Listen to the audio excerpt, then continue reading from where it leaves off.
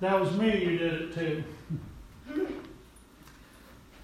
Whenever you did this for one of the least important of these brothers of mine, you did it for me.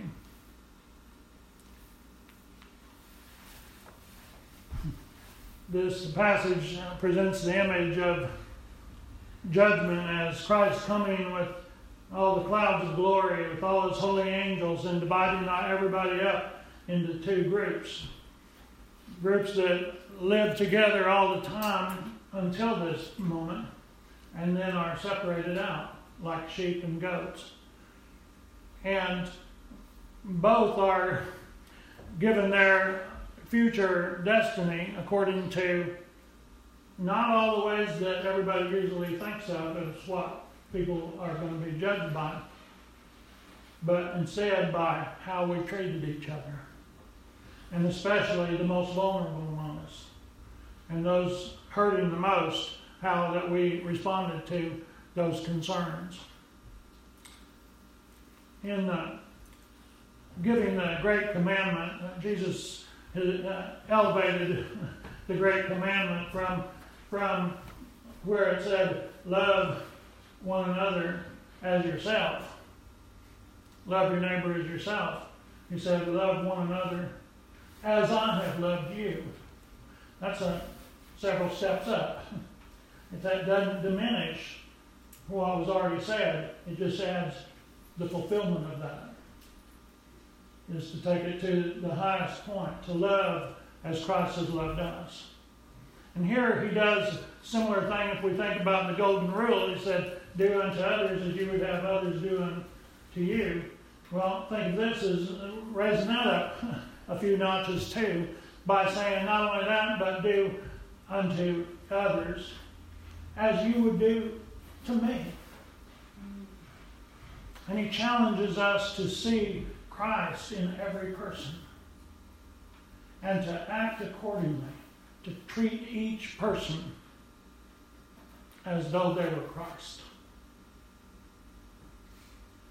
And he gives that as the criteria on which our eternal souls are judged.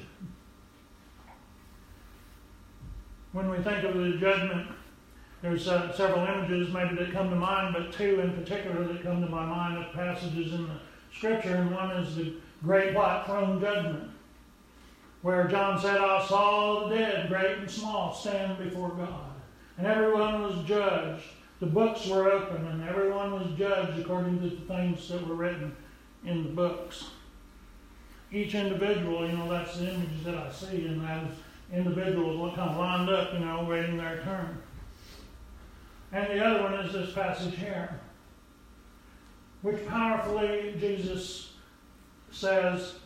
calls the judgment of the nations. And that gives a little bit different image, doesn't it?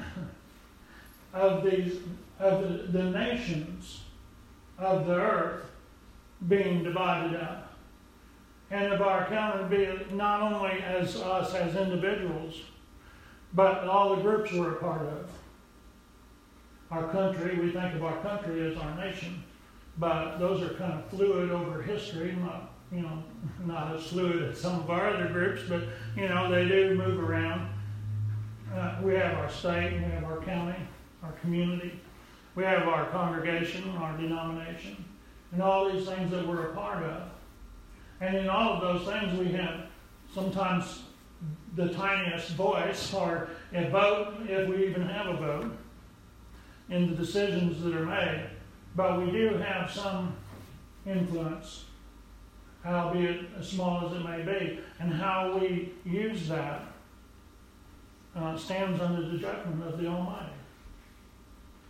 So we talk about this at some of our different meetings and at church and everything, about contacting leaders. We might not be able to cast a vote, but we might be able to tell somebody our thoughts about that. And we need to do what we can. We might not be able to help everybody or give the help that they need under a certain sense, but we might be able to pray for them or do something to help that, takes it another step, even if it's only prayer, because we all have that power to pray and God answers prayer. We believe that and we affirm it, so we should do it, right? There was a story in the book of Acts where there were a couple of the apostles going to church one day, and there was a person who couldn't walk and was out of money and everything, and was sitting there by the church and was asking everybody for money. And they said, "Silver and gold have I none, but such as I do have, I will give unto you. In the name of Jesus, stand up and walk." Sometimes what we do have to give might be worth more than all the money that somebody might be hoping for, or whatever other thing. And we may not be able to tell them to stand up and walk, but we might be able to do something. So that's the kind of the point there, is that whatever it is that we can do, then Christ invites us to do that. To look at each person as though they were Christ and respond the way we would if we just really knew that was, if that was Jesus of Nazareth stepping out of the page and asking us for assistance. And then I'd like to touch on something else about all this judgment before we go on, is that there are a lot of ways of looking at the judgment and the results of the judgment. And a lot of my ways are in a minority opinion. But I think they're still good food for thought. I think there's right too, but because I feel like that God has made it clear in the Scriptures that He doesn't want anybody to perish. It says that it's not God's will that any should perish, but that all should come to a knowledge of salvation. And the way I look at what God has done in my life and the lives of others and what it says in the Bible, that God has the power to do that. If He decides, if that's what He wants, if that's His will, then He has the power to make it happen. It might take a long time. And some people might be slower in response than others. But this is my personal view, is that He will accomplish that goal eventually for everybody. And so it's just something you can think about and challenge or agree with, or take a look, whatever that you want to do with it.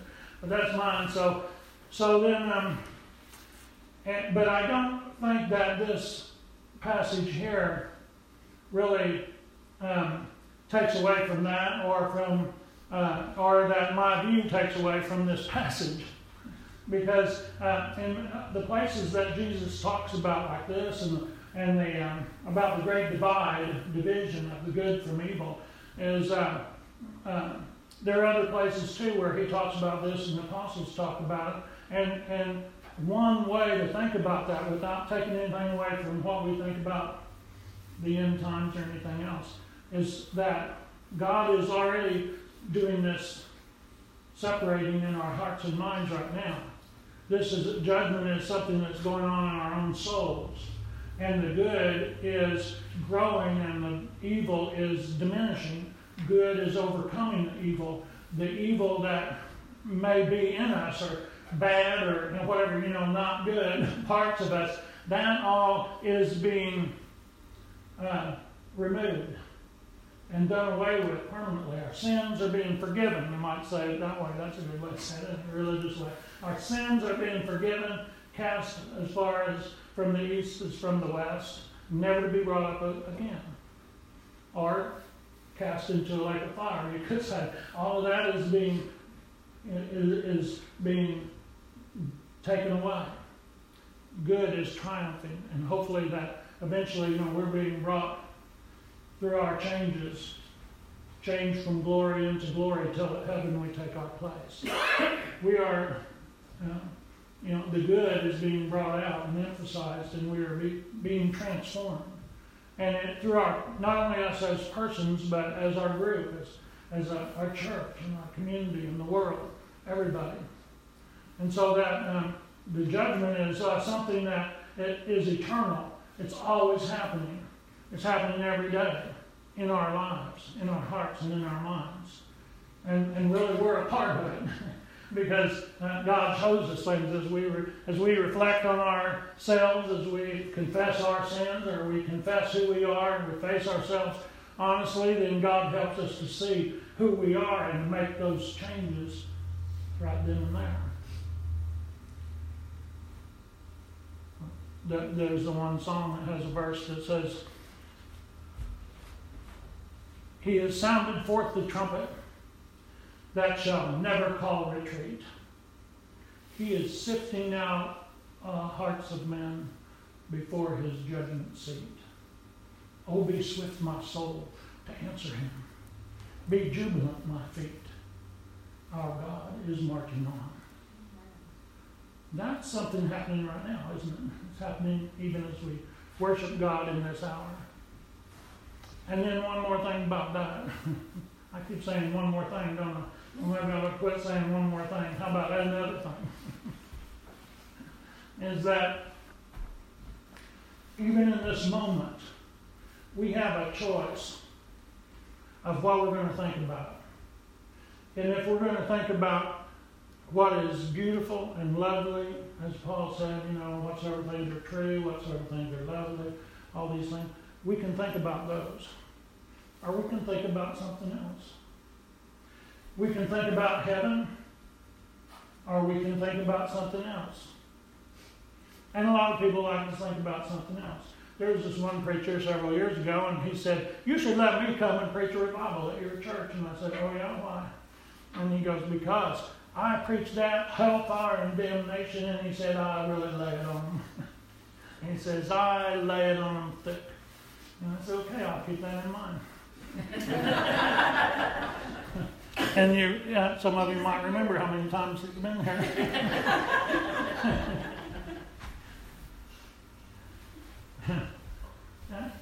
Because I don't think, for me, I can't really hold both of those images very well in my mind at one time.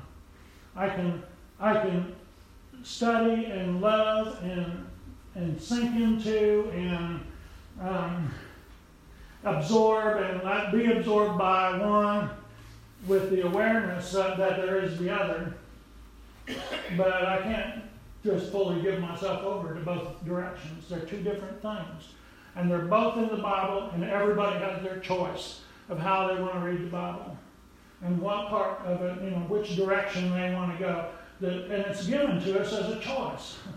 Moses handed over his leadership to Joshua, and Joshua talked to everybody and said, I don't really know what everybody else is going to do. But as for me and my house, we shall serve the Lord. That's the same kind of choice that we have even in this moment. To think on the things that Christ invites us to, the heavenly things, and to live out of that, and to wrap our minds and hearts and feelings all around what Christ is inviting us to, or something else. And some people choose that something else. They like to tell other people to go there. They like to study all about it and tell everybody how bad it is. That's their choice. But we are invited in Christ, even in this passage, to accept his invitation. And this passage tells us how to move our thoughts in this moment a little closer to heaven and feel a little more of the joy in the presence of God right now.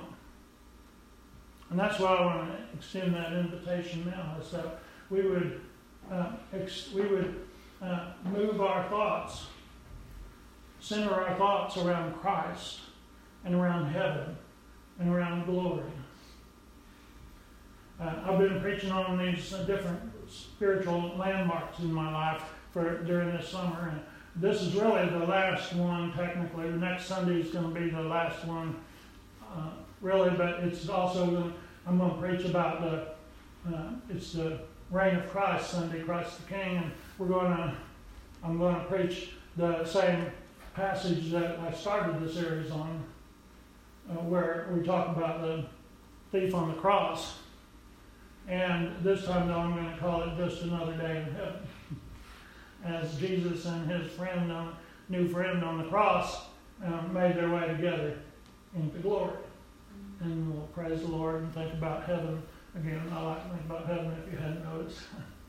I want to invite us to just think about heaven, to wrap our minds around that. We don't have to lose our awareness or our beliefs or anything else about hell and everything else in between.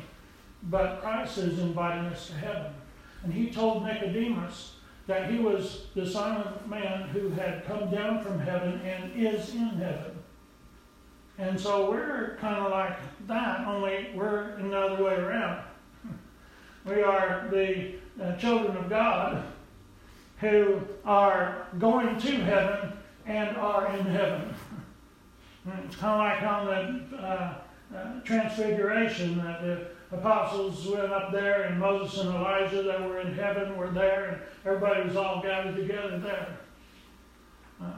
We can wrap our minds, we can do our study, we can set our focus on heaven as our home, and that's where we want to go. So I probably said a lot more there than what I was going to do, and I'll just briefly mention some of the other things I've done. See, I traveled a lot this week, north and south. So I preached a lot in the car until my voice gave out, and sang a hit song about heaven. I had a big revival. I probably should have taken this. So I now have to try to condense that to short enough that everybody can go home before it gets dark. 6 hours in the car. Yeah, it was a big revival in the car this week.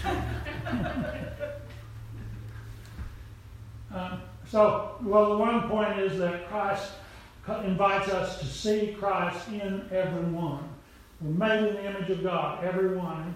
You know, if you think about some of the people that you hear about on the news, or even maybe some people you know, I don't want to call any names, but you just think about whoever you want to think about, that some people it's very hard to do that. Some people it seems like they make it hard to see Christ in them.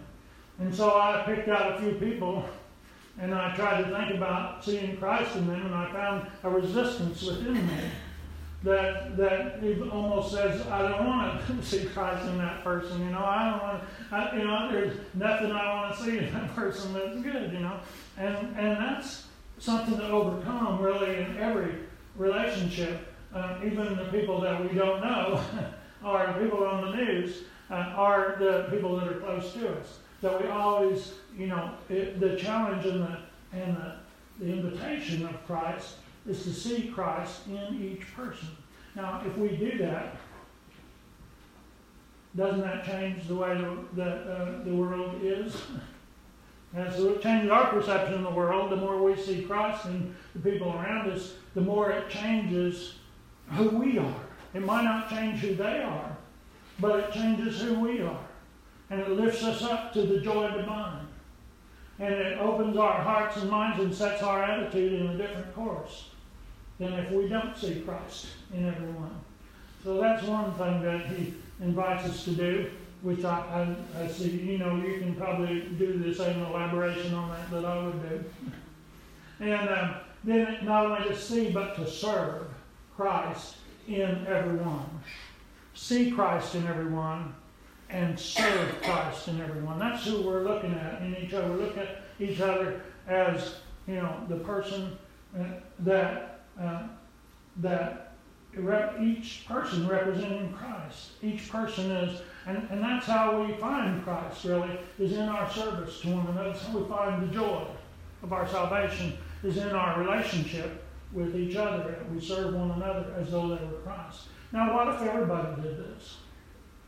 What if everybody, which they don't, and they might not for a while, but let's say they did. If everybody, just imagine, if everybody saw Christ in each other, and everybody served Christ in each other, don't you think the world would be a better place?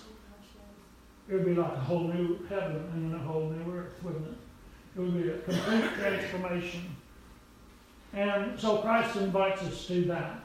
And all the other things that Christ invites us to, all the other theologies and understandings of the Scripture, those aren't hurt by that. But this is something we can elevate and we can share to serve Christ. And that's what Christ is judging us on in this passage. He said, come, you that are blessed by my Father, come and possess the kingdom which has been prepared for you ever since the creation of the world. He preached coming to the kingdom. That was who he started out with. That's what he ends up with. He wants us to be a part of his kingdom, and this is the way that his kingdom, that's how you get in. And it's not just like someday after a while that there will be a list. I mean, that there might be, but that's not what I think he's talking about here. That it's not just that someday, you'll come up and then they'll review what you've done in your life and then send you one way or the other. And they may be. But what he's talking about here, at least what I'm hearing him say here, is that right now, in this moment, if you are looking at somebody and seeing Christ, and if you are serving them as though they were Christ, then in that moment, you're also experiencing a taste of heaven. And if you do that in every moment, then every moment will be heaven for you. And the more you do it, the more heavenly those moments will be. So, and then there may still be all these other things that we think of too. But think about that. Because I think that's what Christ mostly wants us to do, is to love one another the way he's loved us. And to serve one another the way he serves us. And to be in heaven every minute. At least 1 foot. As much as we dare. As much as we're willing. As often and as completely as we're willing. So, insofar, or to the degree that you do this to people around you, then you do that to me. And that's how you get happy. That's where your joy and fulfillment in life comes from. In the name of Jesus. Amen.